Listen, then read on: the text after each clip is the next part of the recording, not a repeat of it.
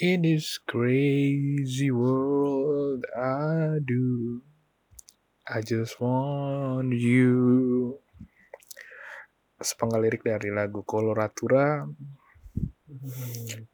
yang dikeluarkan oleh Coldplay hari Jumat lalu, sekarang tanggal 26, berarti 25, 24, 23. Cold Jordan. Nggak nyambung sih ya. Tapi pokoknya lagu itu dikeluarkan untuk menjadi semacam menunggu waktu ya buat album baru tanggal 15 Oktober. Masih lama sih, tapi itu menjadi alasan gue tetap ingin hidup 23 sampai tanggal 15 Oktober. Temanya sih lebih kebanyakan ke ini ya, kilas singkat temanya lebih ke space, luar angkasa.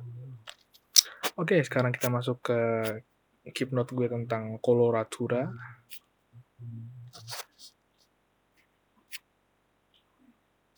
Yang pin aja lah, nggak akan buat yang gue pin. Anjing, maaf ya. Coloratura, seperti biasa intronya adalah piano, alunan piano dari Coloratura. Menurut gue pianonya sih bagus ya, kayak Everyday Life, tapi ya kayak gitulah.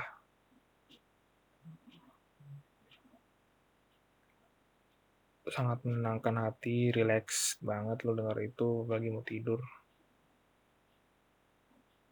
Kayaknya kalau misalkan mau buat meditasi, lagunya Coloratura cocok sih. Lagu kopi banyak yang buat meditasi menurut gue ya. Habis itu konsep lagunya ini sama kayak Rehat, dimana instrumen, lirik, instrumen, dan 10 menit cocok sih buat instrumen doang, buat tenang gitu bro, seger. Pola lagunya ya semacam biasa, klimaks di tengah, karena menurut gue klimaks di tengah itu cocok banget buat lagu yang ibaratnya itu pecahnya di tengah gitu menurut gue ya. Ini berdasarkan pengalaman gue ya aja sih mendengarkan Coldplay. Kebanyakan itu di klimaks di tengah, di akhirnya low. Temponya anti klimaks gitu turun. Dan menurut gue itu perpaduan lagunya sih ada synthesizer atau apa sih ya bahasanya ya, bawah. Terus ada gitar. Seperti biasa gitarnya Coldplay itu sama seperti gitar-gitar yang lain ya, bagus. Gitarisnya John Buckland sama siapa lagi lupa gue, Guy Berryman. Cuman dia doang sih punya, IG yang lain gak punya. Keren sih.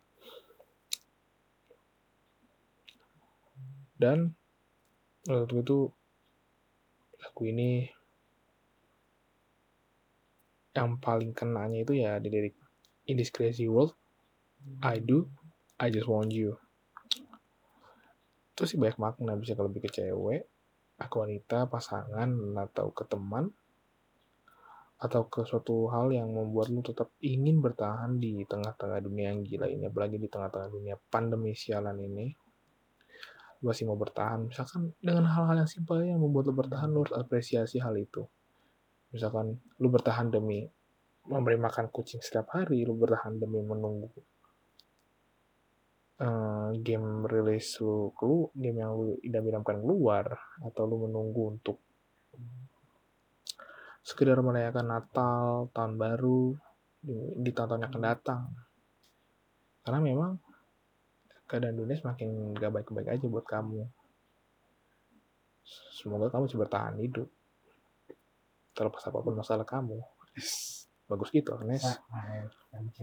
Jadi ya 10 menit ini bisa menenangkan hidup menurut gua. Tapi kalau enggak ya gak apa-apa. Apalagi ada gue pernah ngenang kayak ada orang bilang kalau lagu ini tuh mengingatkan dia akan ayahnya, almarhum ayahnya yang sering menceritakan dia waktu dia kecil tentang luar angkasa. Dan ketika dia mendengar lagu ini menjadi semacam ajang reuni buat dia dengan kenangan-kenangannya bersama ayahnya. Dan dia bilang, Yaudah kalau nggak suka respect aja. Di situ gue kena banget ketika gue nggak respect sama band-band Korea. Maaf ya, karena lu norak sih artisnya.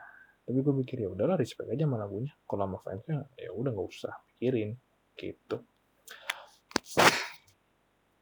Jadi sekian sih. Ya no, reviewnya aja 5 menit doang, setengah dari lagu aja nggak apa-apa. Karena masterpiece itu nggak perlu direview secara full karena dia itu udah bisa jadi bagus tanpa review orang sekalipun.